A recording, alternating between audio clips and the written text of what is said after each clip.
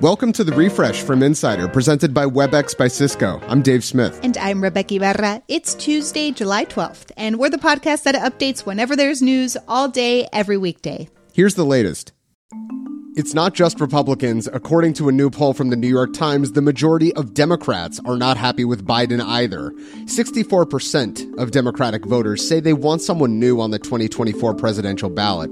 Americans say they are most concerned about Biden's handling of the economy and inflation, not to mention his age as the oldest president in U.S. history, all of which may hurt his chances for re-election. In Michigan, hundreds of thousands of pro-choice advocates are taking the right to an abortion into their own hands. They've collected enough signatures, over 750,000, to get the right to an abortion on the ballot as part of Michigan's state constitution. The state elections panel has to certify the signatures, but if the amendment passes in November, the state's so-called trigger law from 1931 banning abortions would be overturned. Johnny Depp has apparently had enough of courtrooms. He settled an assault case with a film location manager who accused the actor of punching him in the ribs. According to court filings, the alleged incident happened on the set of The Labyrinth in 2017, not to be confused with Labyrinth, the amazing David Bowie movie, or Pan's Labyrinth, the amazing Guillermo del Toro movie. The manager said Depp verbally abused him, reeked of alcohol, and bodyguards had to physically restrain the actor. Depp denied the allegation. The suit was settled for an undisclosed amount. Bitcoin miners in Texas are scaling back or shutting down operations in order to ease the strain on the power grid, though not just out of the kindness of their hearts. Bloomberg reports that ERCOT, the organization that regulates the state's electric power, pays energy-intensive industries like Bitcoin to scale back when demand peaks, which is the case now. A heat wave is pushing temperatures up to 110 degrees. Electric vehicle maker Rivian is expected to lay off roughly 700 employees, or about 5% of its workforce, in the coming months. That's according to Bloomberg. Rivian says the layoffs are related to supply chain issues and hiring too many too fast. Some customers have been waiting 3 years for their Rivian SUVs and pickups. Could you imagine buying a car before the pandemic and still be waiting for it in 2022? Yeesh. Rivian is also building a fleet of electric Amazon delivery vans. A new national suicide prevention lifeline is launching this Saturday. 988 will replace the old 10-digit number, and the easier-to-remember number has mental health experts bracing for an increase in calls and texts. Call centers around the country are already overstretched. About 1 in 6 calls to the current suicide hotline go unanswered. That's according to the Wall Street Journal. Experts say more than $400 million in federal funding will help hire more call center workers.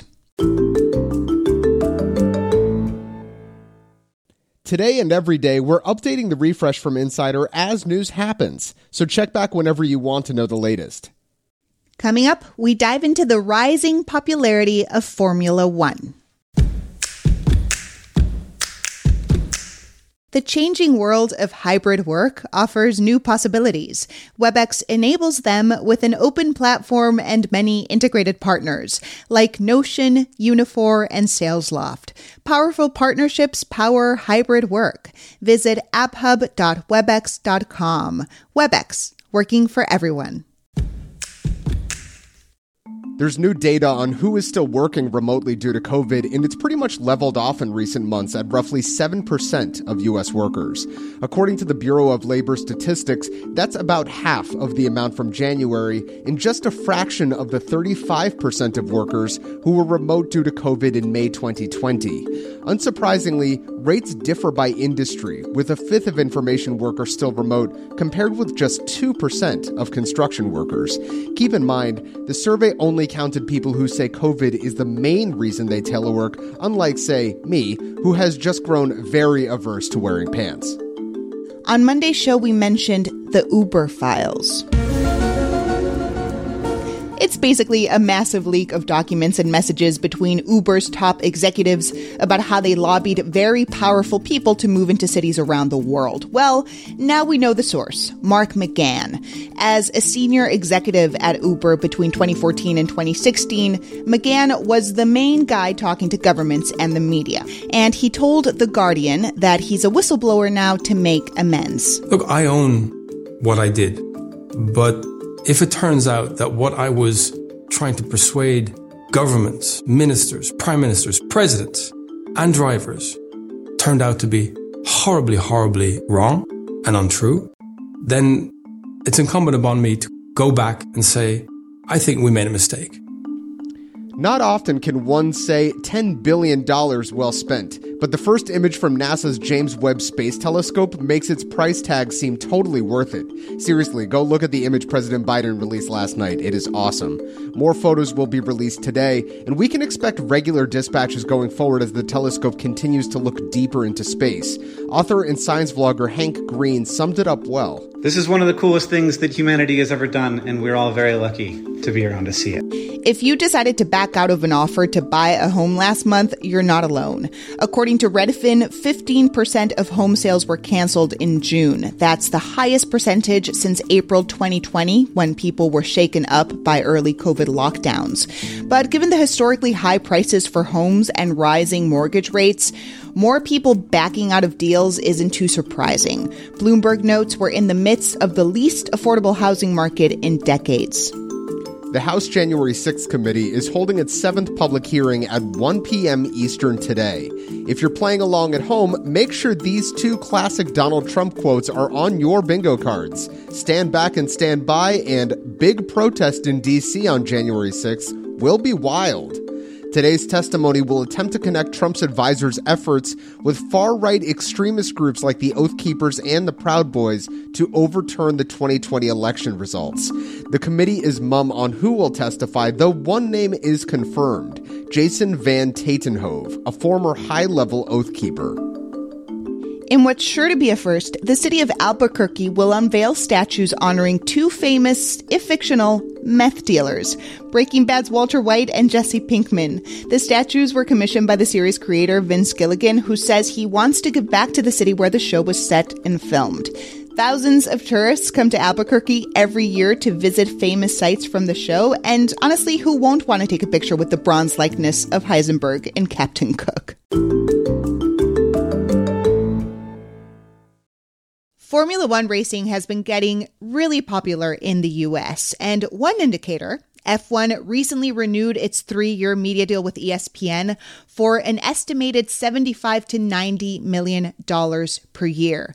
The previous deal was for $5 million per year. Insider's Alanis King has a book about F1 coming out soon, and she's here to tell us what's been driving this surge in popularity. Hey, Alanis. So first, for anyone who isn't familiar with it, what is Formula One? So Formula One is a global racing series, and many people, if you're in America, you know about NASCAR most likely, perhaps IndyCar. Those are very American-centric racing series. What Formula One does is it goes to countries around the world and racing circuits around the world, sometimes street races that are built on literally the streets of a city, and it races in all these different countries, including America. And the difference between Formula One and something like NASCAR is that NASCAR looks more like the cars you drive on the road, whereas Formula One, they look a little bit like a weird spaceship. They're open-wheel cars, so the wheels stick out on the side of the cars.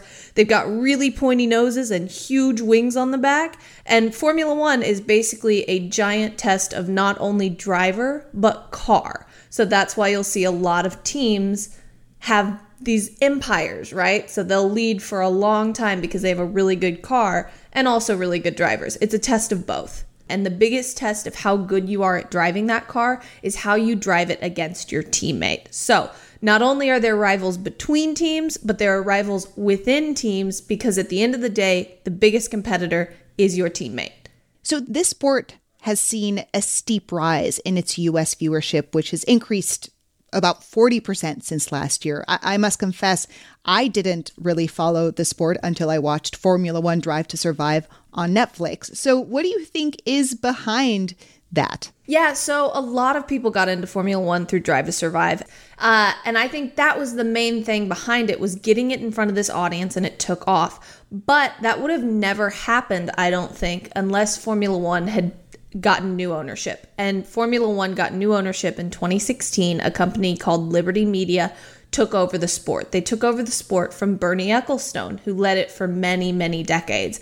And Bernie Ecclestone was behind many surges in Formula One's popularity, really lucrative TV deals, stuff like that. But once we got into kind of the 2010s, Bernie was a little behind. He wouldn't let people use social media. He didn't want modern era media coverage. He wanted it to stay the same.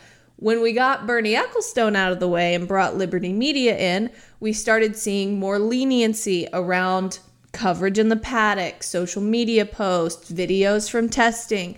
And then this culminated in Drive to Survive, the Netflix series, which is a docuseries that follows Formula One pretty well. And it took off like wildfire. Everybody loved it. People love the drivers. And now they're watching it, and it's fantastic. There's this perception that F1 is a little more bougie than NASCAR. What's behind that? I think people find comfort in their assumptions of things. So for a long time, especially for Americans, there has been a certain view of NASCAR, what NASCAR is. And NASCAR has contributed to that itself quite a bit. They only banned the Confederate flag from racetracks a couple of years ago. Yeah. So there's this perception of what NASCAR is that's not totally right, but kind of right sometimes.